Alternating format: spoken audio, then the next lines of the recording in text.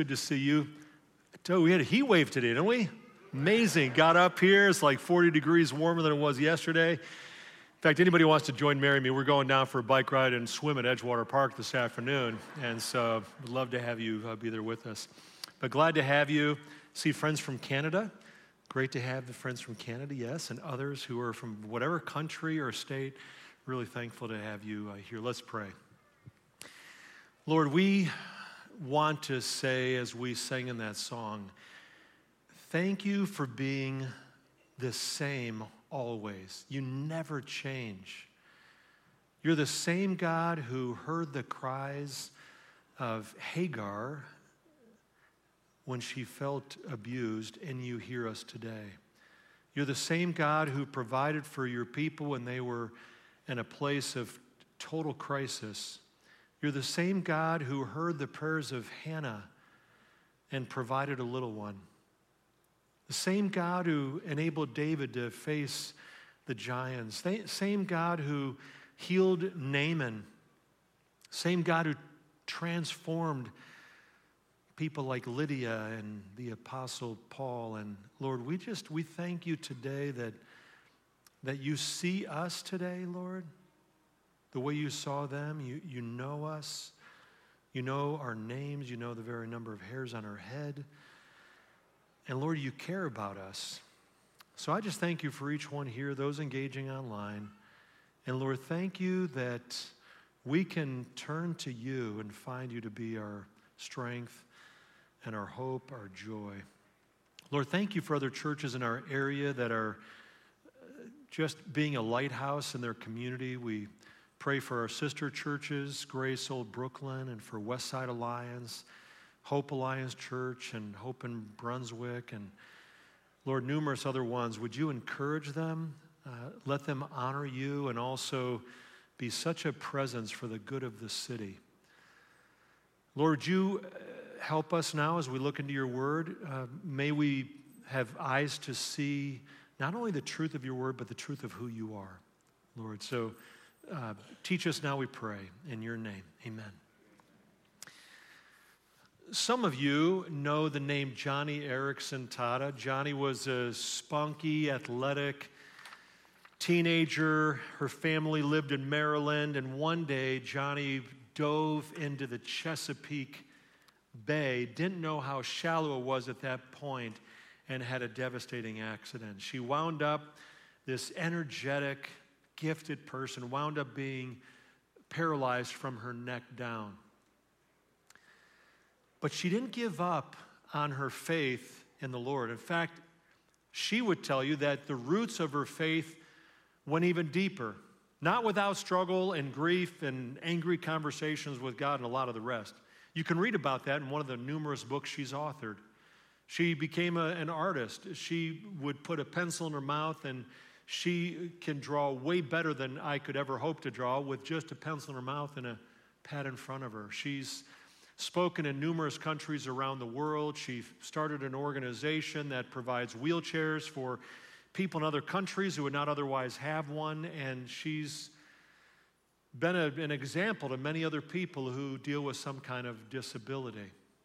In one of her books, Joni and her co-author Steve Estes make a statement, a comment that you'll see on the screen, and it's this: God permits what he hates to accomplish what he loves. Would you say that aloud with me? You ready? God permits what he hates to accomplish what he loves. How does that strike you? Do you think God allows stuff that he hates? Would a good and powerful God do that? Maybe you've heard of a bestseller by the title When Bad Things Happen to Good People by Harold Kushner. Harold faced some challenges in life, some really devastating circumstances, and so he was wrestling with what kind of God. He believed in a God, but he wrestled with what kind of a God he believed in, and he thought, if God is all-loving and all-powerful, to him those were mutually exclusive, because evidence in the world today says, I can't justify a God who's both all-loving and all-powerful, because an all-powerful God would never, in his love, allow things to happen in our world today that he allows. And so what Harold Kushner came to conclude is that we have a God who's all loving, but he's not all powerful. And that makes sense to a lot of people. Here's the part that's a challenge, and it's really key because what you think about God is the most important thing about you. Is that if you have a God who's all powerful and not all loving, how do you feel about a God like that? That's terrifying, isn't it? If you have a dictator who's got all power and is not fully loving, you go, that's frightening. But if you have a God who's all loving, but not all powerful, he's anemic. Like, right? What kind of a God is he? You say he wants to do what's good and right and bring things together and resolve, but he's like, hey, I'm really sorry. I mean, I love you, but I don't, that's beyond my capability. You go, so what are we left with? If I have a God who's simultaneously all-powerful and all good, we struggle with what we see happening in the world today, right? The injustices, heinous evil, things that take place in your life, mine are on the news, and we just go, so how does that work? Is it possible that God, in his love, permits what he hates to accomplish what he loves? This isn't really something to be put on the back burner and to go, well, I don't really, anybody can really know. If what we think about God is the most important thing about us, then we've got to really think through this. So here's what I want to do today. I want us to listen to the perspective, the voice of Jesus in the Bible, and to the perspective of nature, the voice of nature. What we would call, theologians call, you have special revelation. That's the revelation from God through the Bible, and general revelation that is what we see in the world around us, just, generally revealed. And the Bible talks about both. That, you read in Psalm 19, it says, the heavens, that's general revelation, declare the glory of God. The skies proclaim the work of his hands. And so what do we learn from both the Word and the world? And I think you're going to be encouraged today. My prayer has been that you will leave today saying, wow, my faith has been strengthened in this God who, yes, I believe, permits what he hates to accomplish what he loves. Let's listen to the voice of Jesus first. Matthew chapter 6. If you turn there with me, first book in the New Testament. And if you don't have a paper Bible, you have a Bible app on your phone. You'll see the little link for that on the screen, as well as our Bible reading plan. We're going through the New Testament this year. Some great videos, maybe once or twice a week, that just explain what we're reading. And then you can follow along on some social media as well, that people at Grace are commenting on the passage a couple times a week. Want to say we love you to all of those are engaging online or at our Olmsted campus or Lorraine or listening to podcasts. There's many of you, and we love you and look forward to seeing you. Let me just say a special word to the guys at Lorraine. So this past Monday, Mary and I went to Lorraine with a lot of volunteers here at Grace who go every week. In fact, they don't just go on Mondays. They go like 5 days a week, different ones doing job training and recovery and Alpha and all the rest. But 4 of the guys got baptized this past Monday, Malcolm and Chris and George and Scott. Congratulations to you guys. Yeah, just cheering you on. And you encourage me, and you set an example for the guys around you and just the boldness that you have. So let me just make an invitation. Next Sunday, February 12th, we're having, it could be your Super Baptism Sunday, more important than the Super Bowl. And we're going to do baptisms here next week. We already have like close to 20 signed up.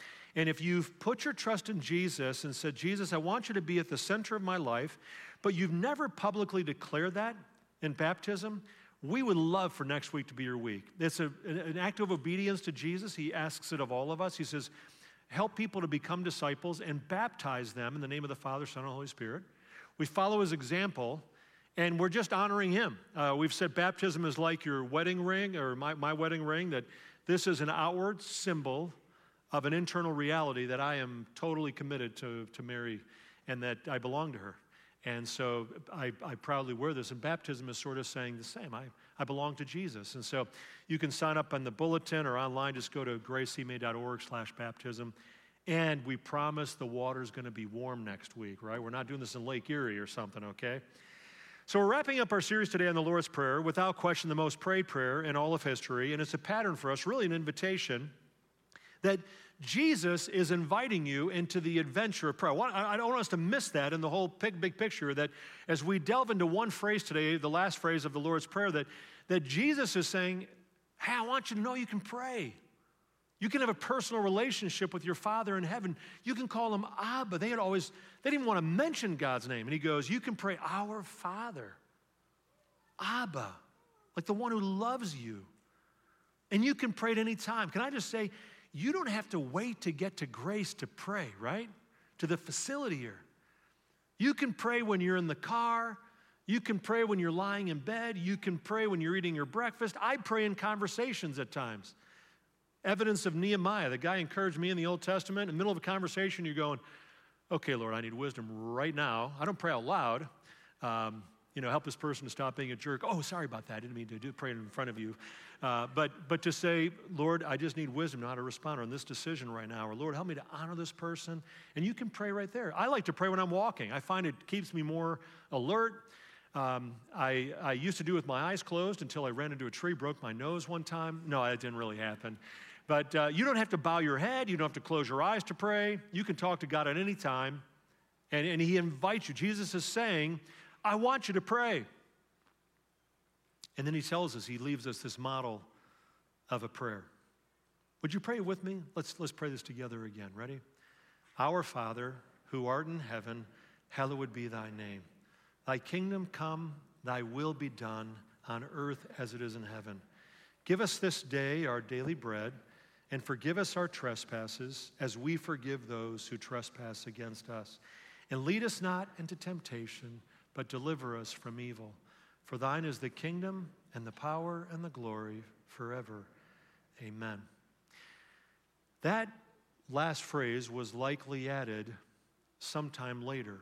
We don't know for sure, but it's not on the original manuscripts of Matthew or the earliest manuscripts. Doesn't mean that the phrase isn't true, or doesn't mean that Jesus didn't pray it.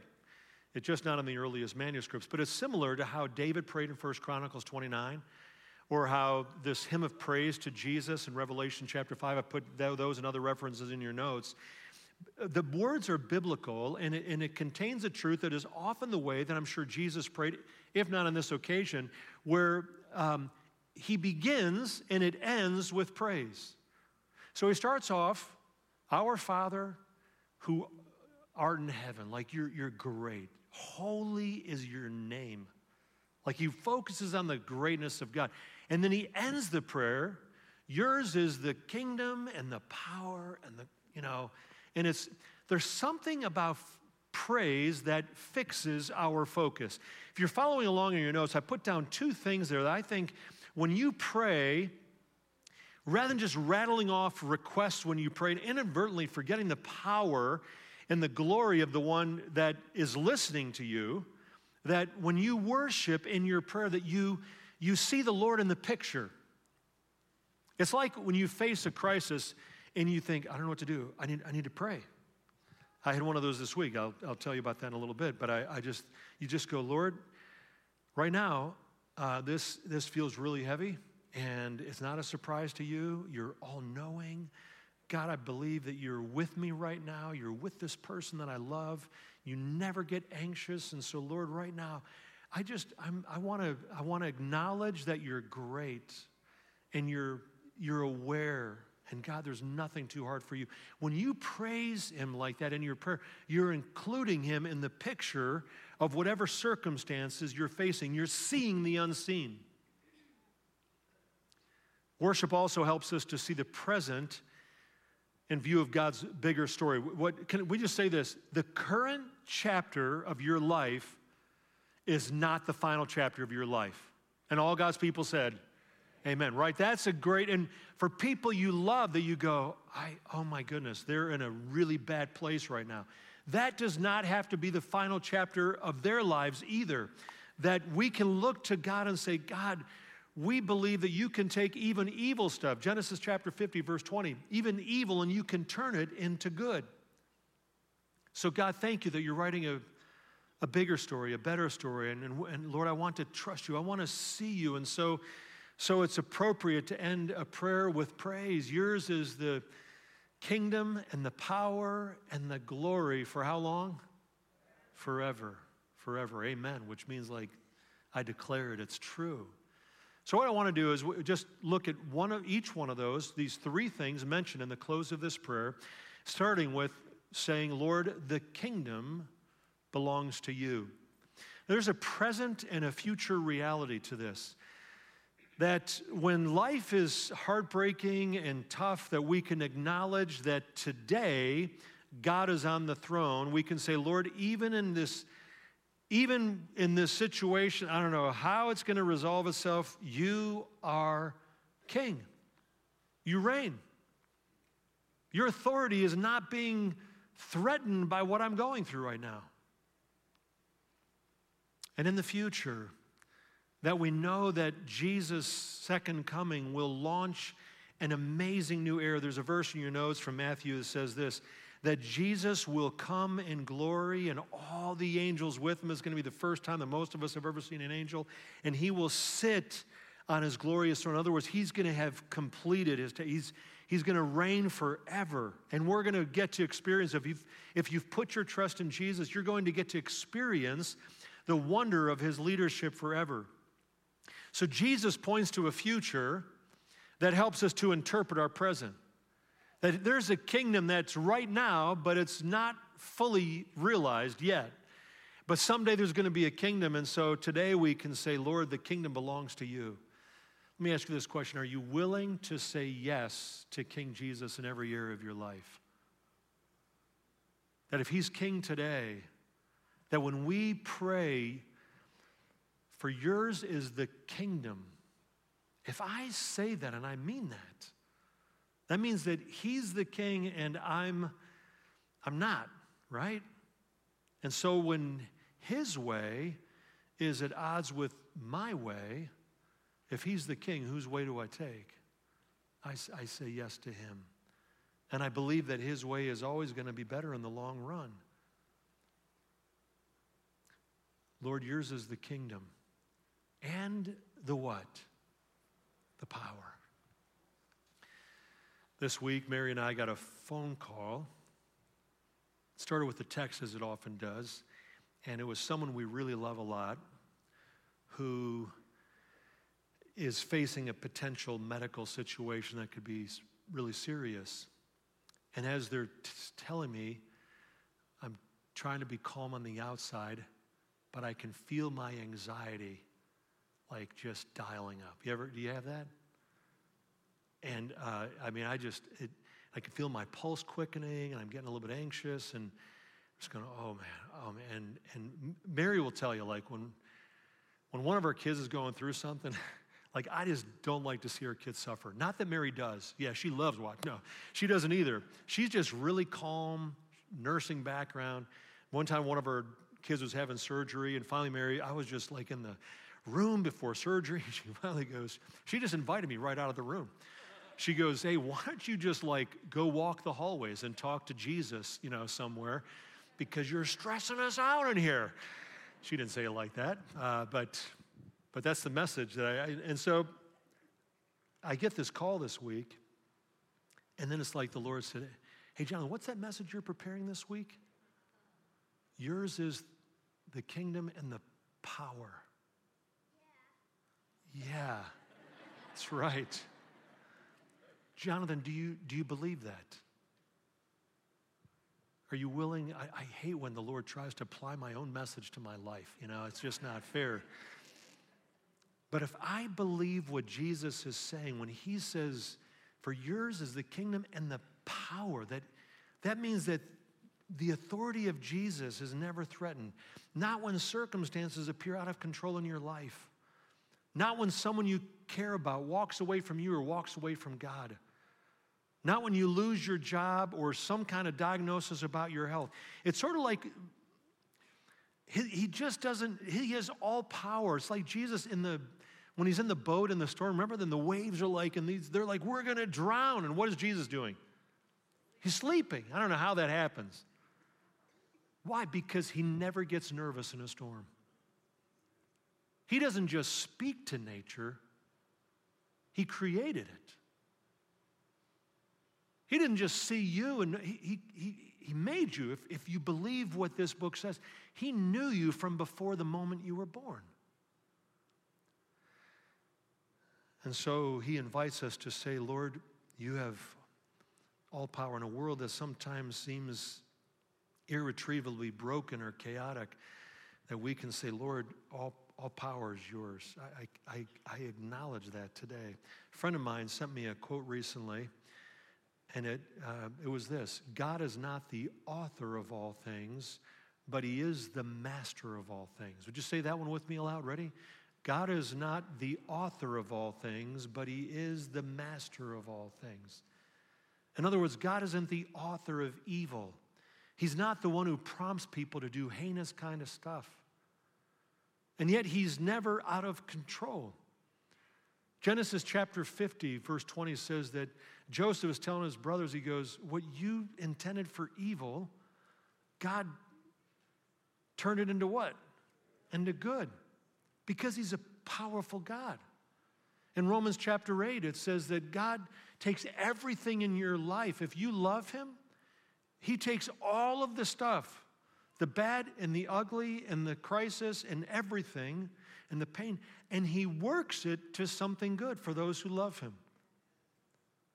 God is not the author of all things, but he's the master of all things. He can take anything, and he can speak to anything in your life and transform it. We said earlier that we wanted to listen to the voice of Jesus, and Jesus says, all power and the kingdom belong to your Father in heaven. But we said it's not only what we have in special revelation, the Word, it's also we have in general revelation in the world, right? So what do we mean by that? When you go out,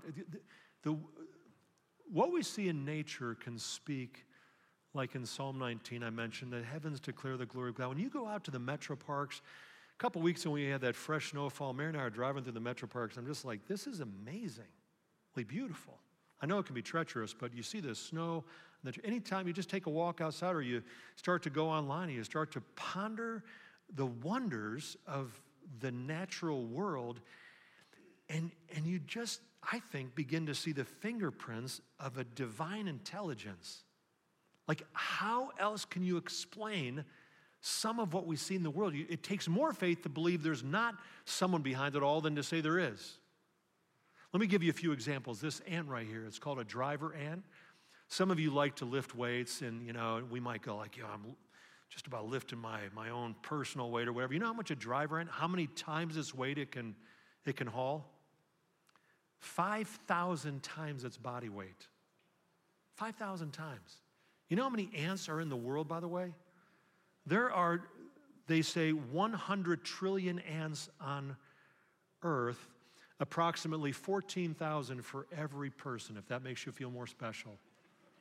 I want to know who counted them. Like some kid in college going, you know what I want to be when I grow up? I want to be an ant counter. That's what I'm going to be. How about dolphins?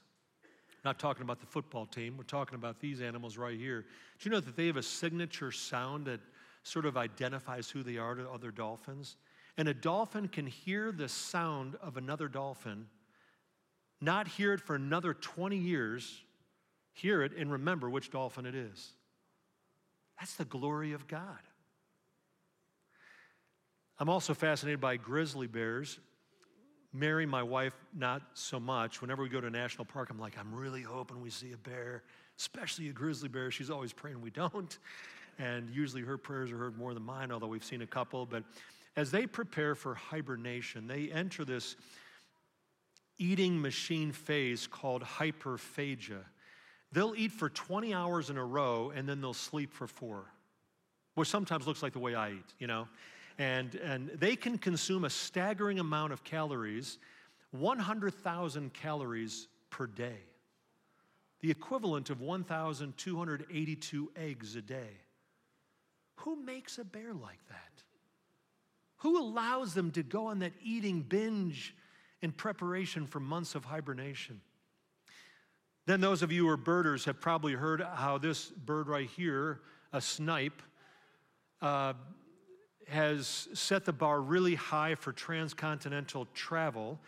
These birds, like some scientists found, they were able to capture some of these birds in Sweden, the coast of Sweden, and then so they track them.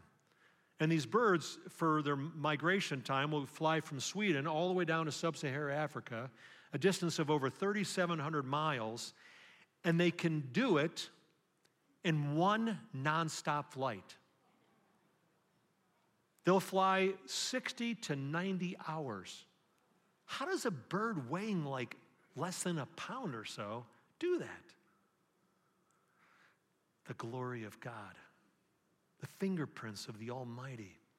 Speaking of amazing migration, scientists still find mysterious the way that millions of monarch butterflies will find their way from Central and Eastern America, Canada, and they'll find their way to this little patch of mountainous area in, anybody know what country? Mexico, right. Some people, maybe you've been there. Down in Mexico, this little section of Mexico, you go, how do they know in their pea brain, they're not even the size of a pea, how do they know where to go? You go, well, their parents set the example. No, they only migrate once every fourth to fifth generation. That means it was your great-great-great-great-grandmother monarch who last did it. And when they go down and they migrate, it's not the same monarchs that come back. They all die en route, or once they get down there and they're on their way back. They don't, it's a different crew of monarchs. Fingerprints of the Almighty. You all see God's glory in the northern hawk owl, those eyes that are looking right through you. My mother used to look at me like that sometimes. You know that they don't have movable eyeballs? Their eyeballs are immobile. That's why it looks like they're always staring straight at you, which is why their neck can move 270 degrees, because they can't move their eyes like you and I can. But that owl right there, his eyes are like binoculars. He or she can scope out a field mouse, half a mile away. It's incredible. How about the wonder of the human body? We could talk about this all day, but I'll just mention two that show that you are fearfully and wonderfully made. Psalm 139. If you want to, that God, He loves the way He made you. One example, when you calculate the blood vessels in your body, you know how long, if you just stretched them all the way out, how long they'd be? 60,000 miles. Your blood vessels would go around the earth 2 times plus. Just the vessels in your body. Here's one other one you really, if you didn't know, you need to know. Did you know that the average person, you and I, will produce 2 swimming pools of spit across our lifetime? Very important to know. Some of you are elbowing the person beside you going, yeah, yours is like 3 or 4 swimming pools. Yeah, that's right. And this planet on which we live, the Earth's weight, 6 sextillion tons. That's one with 21 zeros after it. But it's perfectly balanced and turns easily around this invisible axis held in place by unseen bands of gravitation, traveling at like this at how many miles per hour? Over 1,000 miles per hour, not to mention thousands more miles per hour going around the sun. And we don't go flying off. Why? Because the earth is perfectly balanced with gravitational pull, 23 degrees at an angle like you see up there, so that we have the seasons, at least those of us who are privileged to live in the north. And we have seasons that happen. And you see this and you just go, it's amazing. We could keep on going and going. Mary and I have a song we listen to, How Can I Say There Is No God When All Around Creation Calls? I was going to sing it for you today, but my wife said no. And so, but you know, it's no surprise that someone like Sir James Jeans, this British astronomer, said that the universe appears to have been designed by a pure mathematician. It's just that finely tuned. So what about our response? Can we approach the Father believing yours is the power?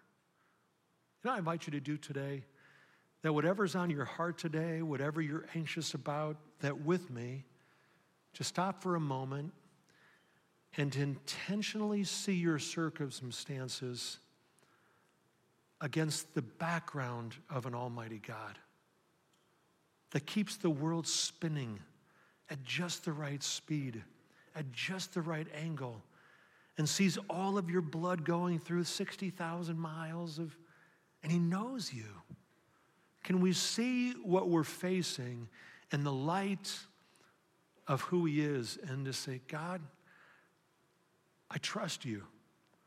Yours is the kingdom. Yours is the power. And then, Lord, you deserve all glory. How long?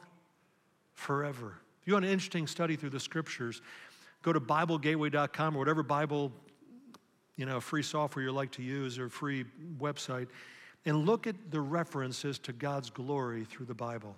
It's pretty remarkable. And what you see is that the glory of God is just the wonder of his presence, his brilliance, the awesomeness of who he is, often accompanied by brilliant light. Like when the angel appears to the shepherds to announce the birth of Jesus, and it says, the glory of the Lord did what? Shone around them.